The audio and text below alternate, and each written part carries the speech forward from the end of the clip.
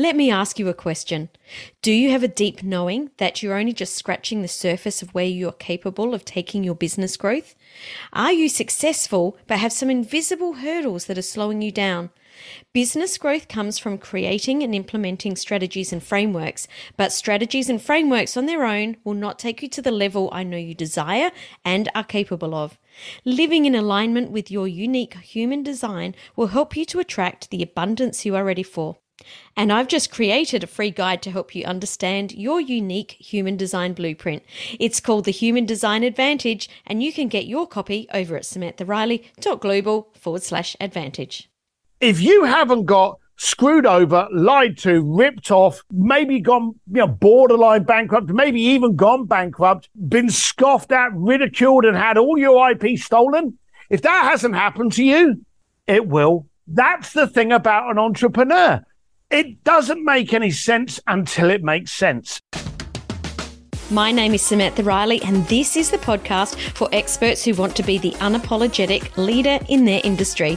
We're going to share the latest business growth, marketing, and leadership strategies, as well as discussing how you can use your human design to create success in business and life, inside and out. It's time to take your influence, income, and impact to the level you know you're capable of. Are you ready to make a bigger difference and scale up? This is the Influence by Design podcast. Welcome to today's episode of Influence by Design. I'm Samantha Riley, and I'm joined today by Steve Sims of SteeDSims.com. He's been on the show before, but funnily enough, Steve, I checked, and it was actually on my show my last show. So people can't even find it. So we're going to have to start all over again, which isn't a problem because I know that you don't actually have a problem chatting with me. So welcome to the show. Why would I? Exactly, right? I didn't even care there was a show. I didn't even know there was a show. I just thought we were going to hang out. Well, this is great because people will get to hear our conversation. Now, for those people who haven't come across you before, I'd love you to share what is it, who are you? I was going to say, what is it that you do? But that's not a normal question that I can ask someone like you. Just give us a little bit of an insight. Who is Steve Sims? He's an aggravated, curious 5-year-old. And he's never grown up. I'm the typical entrepreneur that didn't like what I had, which was no money. And I went out to find out how other people had money. Along the way, I found that working with affluent people, they were better qualified to answer the question than poor people. So I filtered my target market to only rich people. And I ended up getting them into clubs, restaurants, bars that they couldn't get into, that maybe the restaurant was fully booked. And I just wanted to see how far I could take that kind of like the go-getter kind of Mr. Connected thing. And I went from getting them into clubs and bars and restaurants to closing down museums in Florence for a table of 6 at the feet of Michelangelo's David, and then having Andrea Bocelli serenade them at 9 o'clock at night because he wanted a dinner party in Florence. I had a couple that wanted to get married in the Vatican by the Pope. I had people wanting to go down and see the Titanic, drum lessons with Guns N' Roses, walking the white carpet with Elton John. To summarize, Forbes and Entrepreneur magazine called me the real-life Wizard of Oz. And then 5 years ago, I wrote a book. Didn't think it would take off. I just wanted to get my kind of aggression out at how people were doing. It took off, and now I basically speak, train, and teach and coach all over the planet. Well, that book that you were talking about, Blue Fishing, that is what we talked about on the last episode. If you want to read more about Steve and his crazy adventures, go get a copy of that.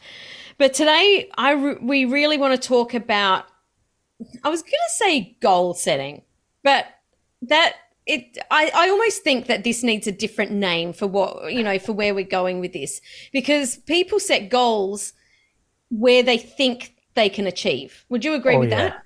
Yeah. Yeah, it's always a couple of inches off the up. How do you know what you can achieve if you never try? But that's people. They go, oh, I'm going to do this.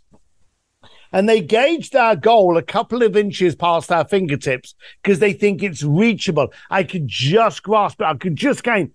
But what do you know if you're capable of if you're pushed or if you're released? And that's a beautiful way that a friend of mine put it. We push ourselves to do things. That's force. That's effort. But if you take the stress, the cynicism, the critique, the judgment away from what your goal would be, it ends up blossoming and blooming into something quite beautiful. Tell us, I know that you went from being a bricklayer to doing what you're doing now and speaking with people, incredible people all over the world. How did you harness that, I guess, fire in your belly to go from I'm laying bricks to I'm going to go and shut down, the museum? I can't even think of what it's called, the museum in Florence, and I've been there. Have a dinner party at the feet of Michelangelo. Most people go, oh, well, I can't do that. What was it? What was that thing, that piece of magic? Everyone there will say, oh, I couldn't do that because they're scared. Mm-hmm. Okay. For me, I was scared of not. Mm-hmm. You see, a friend of mine once said to me, the definition of hell is to meet the man or woman that you could have been if you'd have taken a chance. Mm-hmm. And as a young lad with no money, I remember one day, one of my massive pivotal moments was I was on the building site. I was working with my dad. My uncle was on the building site, my cousins that were always bullying me, and my granddad, who was in his early 80s. And it was raining. It's London. And I'm on the scaffolding, and I look down the scaffolding, all the planks, and that's my family. That's my lifeline. There's my dad. There's my cousins, my uncle. And at the far end, frail but big, is my granddad. And I thought to myself, is this it? Have I just seen my entire lifeline? Mm. And I went down to him in the tea hut afterwards, and I said, hey, granddad. And it's a rude question, but I went, hey, granddad, did you ever think you'd be doing this when you're this old? Now, in fairness, that should have been met with a smack in my nose. He didn't even look at me. He just blew into his tea to cool it down a bit before he took a sip. And he went, son, and I remember this until I die. He went, son, if you don't quit today, you'll be me tomorrow. Oh, wow. And I was like, yeah. And the whole hut of like 50 bricklayers just seemed to go hush in my head, And I came bouldering out of that tea hut. And I'm like, Dad. And he hated being called Dad on the building site. I was like, Dad. And he's like, shut up. What do you want? I went, I've got to quit. I can't be granddad tomorrow. Mm-hmm. And of course, like, he's looking at me all confused. Apparently, granddad and him had a chat later on that day to explain what had happened. But my dad let me go, and I went off into the world to try and find my own path. My fear was not trying. My fear was to actually stay where I am. Mm. And no matter how successful you are, and I'm going to be arrogant, I'm okay. I live up in the hills. I've got motorbikes, whiskey. I'm fine. Okay. Mm-hmm. But I would hate to be in exactly the same position in 6 months' time that I am today. There's no growth in that. I want to try things. I want to speak to people. I want to speak on stages. I want to get people activated to do more. I want to attempt more in order to fail, to become educated, to become experienced, to grow. And that's the difference. I think people have fear framed wrong today. What does that growth look like and mean to you? Oh, you've got to fail. This is the basic lineup of anyone that's credible. You try, you fail, that creates education. That education creates experience. That experience creates credibility. And for credibility, you can invoice very well for. So that's the lineup. But it all starts with that failure. And that's what you've got to lean into. No one has ever become successful by turning up. They've become successful because they tried something, didn't go well. Tried something again, failed again. Hey, I'm experienced and I'm educated. Not going to do that again. And whoa, it works. And bearing in mind, it can fail 1,000 times, but you've only got to get it right once. And you don't know when that once is going to be. I remember having a conversation with a really good friend of mine not that long ago, and she said to me, actually, I'll give you the visual first. You know those blow up they're almost like these long dolls, and you punch them and they kind of, you hit them and they sort of fall over and then they pop back up again. Yeah. Sam, you remind me of one of them. She said, you just keep going and going and going. And I went, because that, if you're an entrepreneur, that's the way it's got to be. And I think that so many people are scared of that being pushed down. They're okay to have the pop-up part, but they're being scared of like, oh, we're going there again. But there is, like, let's call it the truth. There is no other way to do it. No, there's absolutely no other way whatsoever. And that's the difference. You brought up a good topic. That's the difference with today between entrepreneurs and wantrepreneurs. Because let's be serious. You know, you're a lot younger than me, but we both came from a period where if you were an entrepreneur, that was frowned upon. Absolutely. You know, it was a dirty word. It meant that you were selling car stereos that you'd stolen off the back of a bus. In fact, I remember a sitcom in England called Only Fools and Horses, which was the typical role model of what an entrepreneur was, selling T-shirts with only one sleeve, that kind of rubbish. And now you ask a child at school, what do you want to be? I want to be an entrepreneur. Entrepreneurs have become revered as the rock stars. But the trouble is, it's not for everyone. No, and that's fine. Every entrepreneur needs wantrepreneurs. They need people that can help support their vision. And there's also another thing called an intrapreneur, those people that work for entrepreneurs. But that's the big thing today. If you haven't got screwed over, lied to, ripped off, maybe gone borderline bankrupt, maybe even gone bankrupt, been scoffed at, ridiculed, and had all your IP stolen, if that hasn't happened to you, it will. I was just about to say it's coming. Yeah, that's the thing about an entrepreneur. It doesn't make any sense until it makes sense. And here's a little round table for you guys listening to this.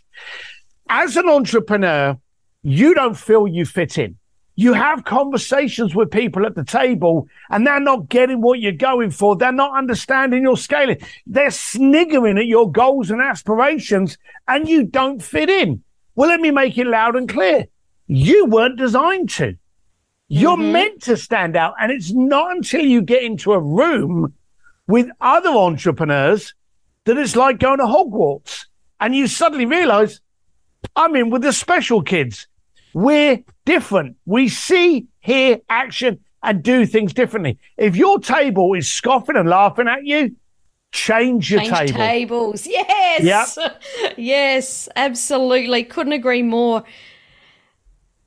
We were talking before we started recording about, being afraid of people laughing at us, people, being afraid of people calling us stupid. And you know what? We're human, right? We're going to have these thoughts. I'm sure at some point you did. Maybe not so much anymore, but at some point I'm sure you probably did. What can you talk to about this? Because it is a very real fear for so many people that I want them to get over this fear because they really do have something good to share with the world.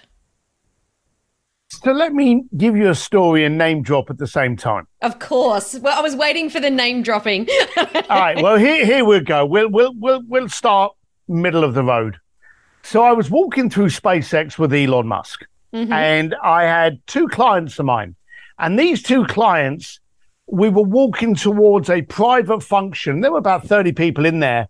And they were going to get to meet Elon and talk to Elon, all that kind of stuff. But I had to go and get him to bring him into the room.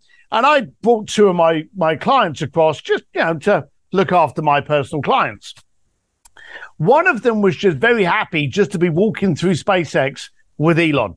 Wasn't saying anything, was just happy, smiling, was in the photos because we were getting photos. He was just happy. The other guy, he wouldn't shut up. He wanted to engage Elon in a conversation. And he was like, so how did you do this? Oh, what did you think of that? And, oh, this has got to be good. Wouldn't shut. It was getting to the point where I thought I was going to have to just give him a little prod just to tell him, hey, calm it down, fella, wind it down. And he turned around. And this was back just before NASA became Elon's partner. Now, I don't know if you recall this, but just before then, NASA actually had a team that would rebut anything that Elon put on Twitter. If Elon said, oh, this is what we're going to do, NASA would come back with, there's no space in space for amateurs. And it's a shame that people are spreading this information when they lack the education to do so. It was horrible. Okay. They were really shutting him down. Oh my God, they were going at him. Because he was doing what they weren't. And that was the thing again. He was disrupting, just like he did with banking, just like he did with manufacturing of cars. So my client turned around and said, oh, how do you feel about the fact that, Twitter have a team just to basically mock what you're saying? And I thought to myself, oh, for Christ's sake, man. And that was the first time that he got a reaction out of Elon. And Elon didn't look at him. He just turned around and he said, do you know, fella, they'll always laugh at you just before they applaud. And that was it. And it was a mic drop moment. And as I've gone through life, I've realized that everything I've done, people laugh at. I don't think, like when I got to the dinner party for the 6 people in the Accademia di Galleria, the museum that houses Michelangelo's David, there were people that were laughing at that concept. I remember going back to my hotel in Florence and speaking to the bartender that had looked after me the night before. And I went, oh, do you go there? And he was like, yeah, I go there. And I've been there when I was at school. And I said, oh, I'm having a dinner party there. And he was like, yeah, sure you are. And he laughed at me. And what caught me was the people, and this is so arrogant. So here's an arrogance alert. The people that were laughing at me couldn't afford me. The people that could afford me wanted me on their table, wanted me in the camp. But those people, it's like when you've just sold your car, you've got 10 grand cash, okay? And all of a sudden you're getting financial advice from the guy at the edge of the bar that's never done anything. Yes. You're the idiot if you listen. So the first thing you should do is look at the source before you accept it. And I've got some very powerful friends. If they laugh at my goal, it's usually because I'm not aiming high enough. And there was a very good one. I don't know if you've heard of a guy called Jay Abraham. Oh, yeah, maybe just. Okay. All right. Sorry, Jay. Well, he actually lives just down the road from me. And so I went to Jay's house. This was going back a few years ago. And I had this business idea that was going to make billions. It was going to be fantastic, blah, blah, blah. And I went down and I sat with Jay and I'm like, Jay, right, you're going to have a look through this, boy. And I went through my whole plan with him and he's like, yeah. And he looked through it and he just suddenly started to smirk. And I'm looking at him thinking, hang on a minute, what's going on here? And I went, so what do you think? And he literally came out with a smile and he went, I'm just a little bit flabbergasted, Steve. And I was like, okay, why? And he said, with all your credibility, with all your knowledge, with all your enthusiasm, with all your experience, with all your connections, this is it? And I was like, shit, I hadn't gone big enough. Now, the funny thing is, we actually looked at it, and the key focus was, and a friend of mine, Joe Polish, says, is the juice worth the squeeze? So with all of my effort into this new company, was it worth it? And we literally looked at it and we went, no, I can be more impactful doing other things that can create greater impact. And when I did it, he was like, there you go. Yeah. Now you're there. Now you're there. So you need challenges, but the people that are laughing at you, 9 times out of 10 are laughing at you because they're terrified you're going to do it and validate how inadequate they are too. It is so important to be surrounded by the right people. Like that story, yes.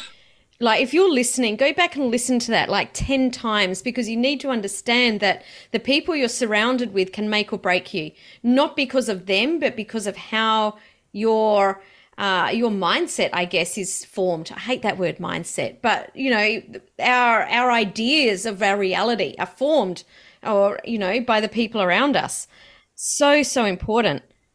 I used to say that if you're in a great room, great things happen. And I have quite, and I'm terrible for this. So if we ever get together, just be aware of this.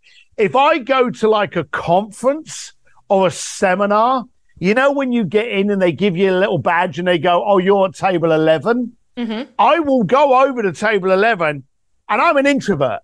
Okay, I know it may not be coming across that way, but no, look, introvert. We'll talk about that in a second. Actually, that'll be a good topic to talk about. Okay, But, and you'll change your theory when I speak to you on that. Okay. But as an introvert, when I got to the table, I would suddenly strike up a conversation with everyone on that table like I was on acid. You know, I quickly wanted to get an idea. Is this a table I want to spend 2 days at? And I would gauge a reaction. I'd be like, yeah, no, thank you very much. And I would change table, even if it meant carrying a chair over there to squeeze it in. So I was always careful of the room that I was in. When I was in New York 6.5 years ago, I'm at the bar telling this girl a story that I was getting up to and the things I'd done. She ran off, came back, had this older woman with her, said, "Tell that story again." All right, I did. She just happened to be one of the heads of Simon & Schuster that released Bluefishing. I had a book contract within 1 week. So if you're in a great room, great things happen. If you're in a room full of poor naysayers, guess what you are? Absolutely. Let's go into that introvert thing. I really want to dig into this because if I was going to say there was like a scale of introvert being 1 and extrovert being 10, you're saying you're a 1. I'm thinking you're an 11. Oh.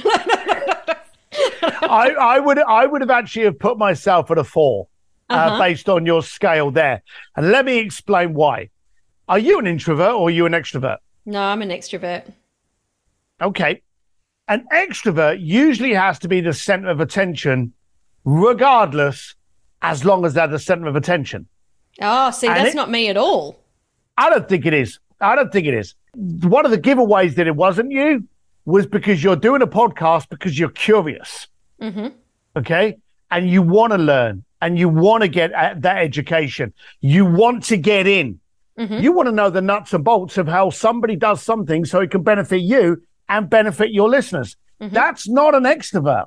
An extrovert, and I've done podcasts with extroverts, they won't shut up.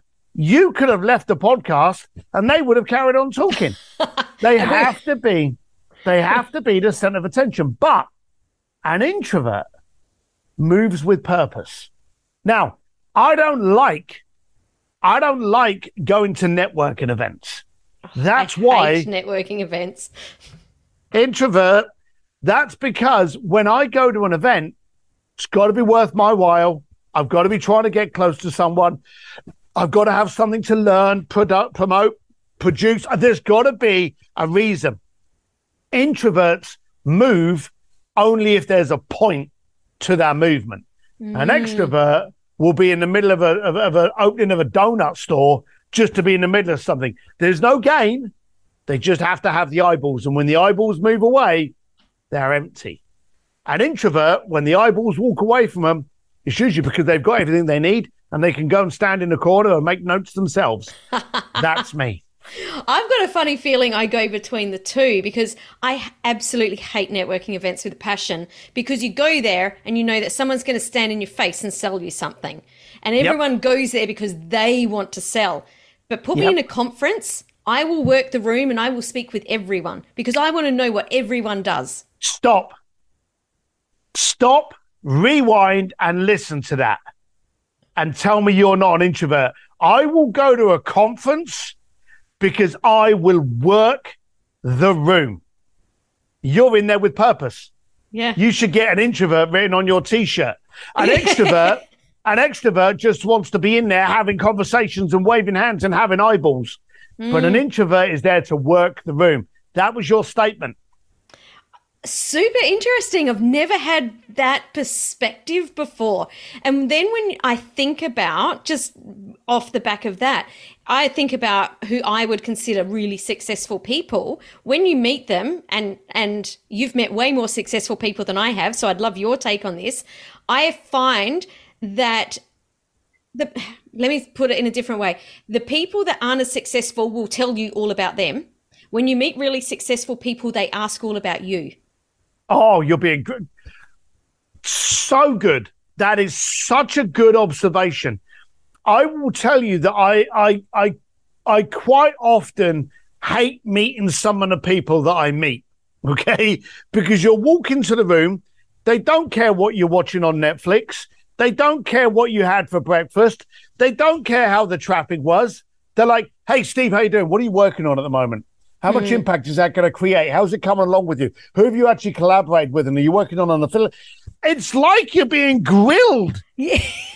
Because they want to know what impact they can assist you with. And the downside is when you show up as someone that also wants to impact, they love that, you know? They want to help you.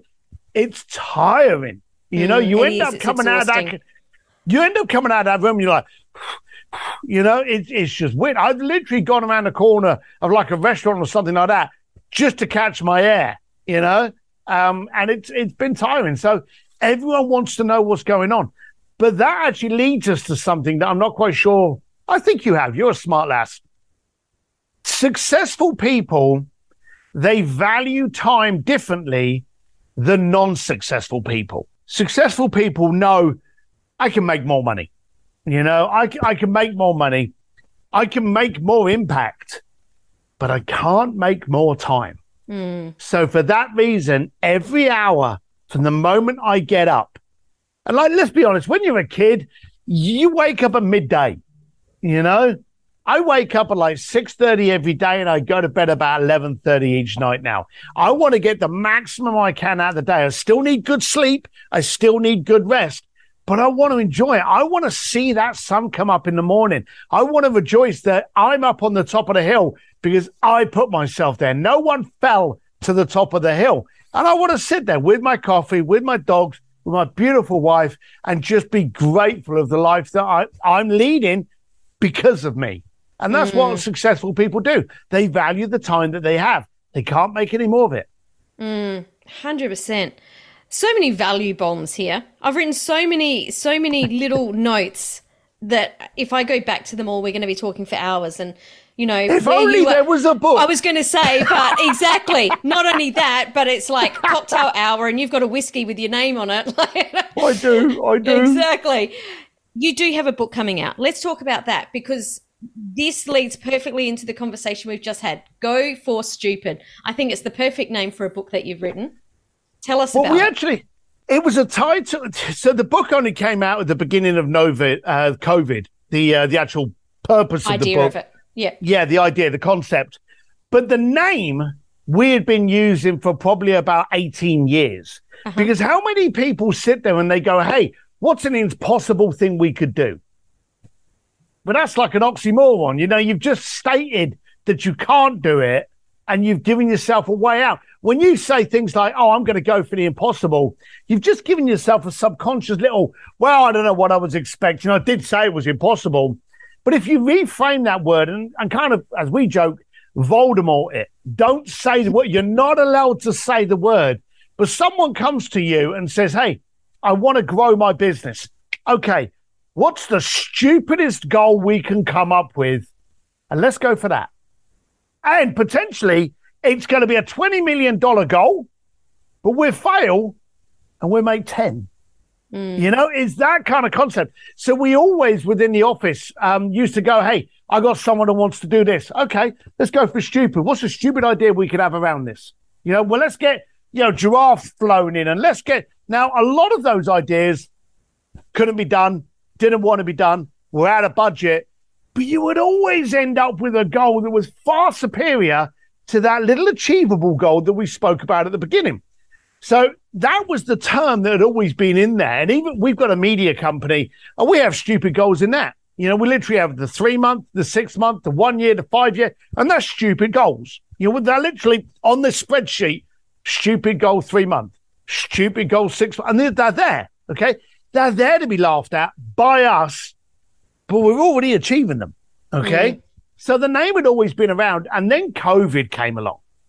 And COVID became the world's greatest excuse. Oh my God, I can't communicate with my friends anymore. Oh my God, I can't go to the gym anymore. Oh my dear, I can't do this.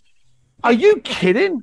Here's a little fact for you, and I don't know if you're aware of this, but it was the British Sunday Times came out with it. They said that during COVID, the 2-year period of COVID, over 5 million millionaires were registered.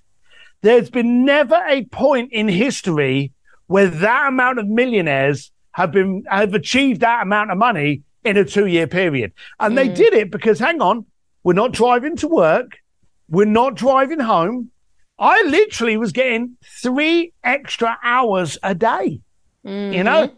Now, with the mentality of I'm going to make impact out of those, I'm launching companies and working with people and impacting, doing everything. So I was getting very annoyed, not only at how people were using it as an excuse, but then something cancerous came out of this COVID society that was called the cancel culture.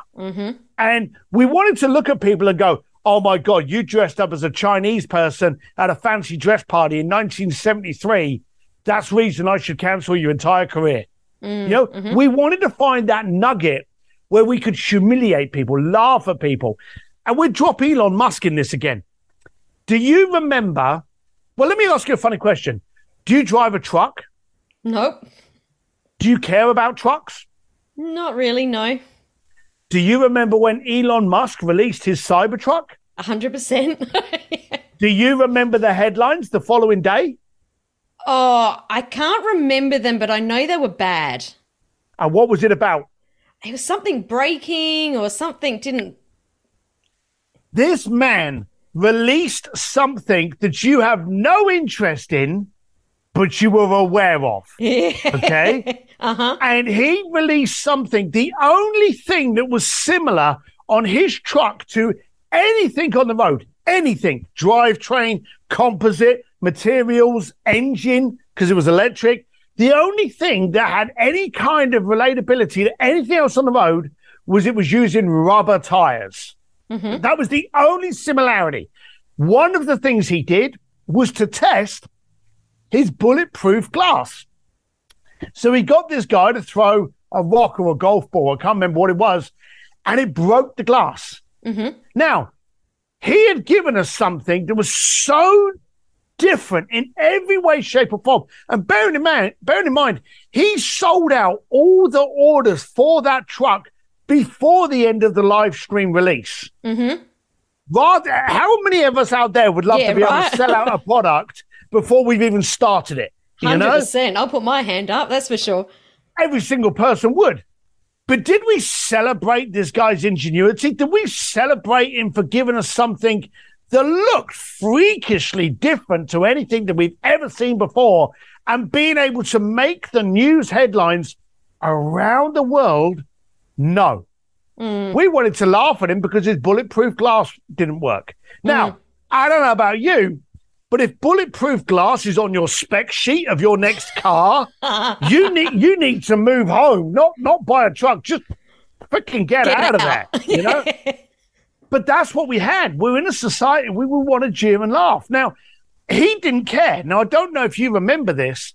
He did a video shortly after that showing 3 of the truck doors, and he had different things shoot into them. One was a gun, one looked like a missile launcher, and he fired them into the windows, and every single window survived. Did you see that video? Oh, I don't think I did. Why didn't you? Because it worked. We don't care if it works. We want to laugh at him, okay? The point is today, successful people don't care about you laughing. And today, we've got this gotcha society married with the cancel culture and just a cancerous way that we like to point and jeer. It's not stopping people from trying. They're scared of being seen. See, there's this old saying, what would you do today if you had no issue about, you knew you couldn't fail? That's not important today. What would you try today if you had no fear of someone laughing at you? And that was it. And I started speaking to people, and I told you earlier, it really got to me this cancel culture where we were picking on people that were doing exactly what we were doing back then, you know? And so I started attacking it on social. And someone actually said to me, you should put this into a book.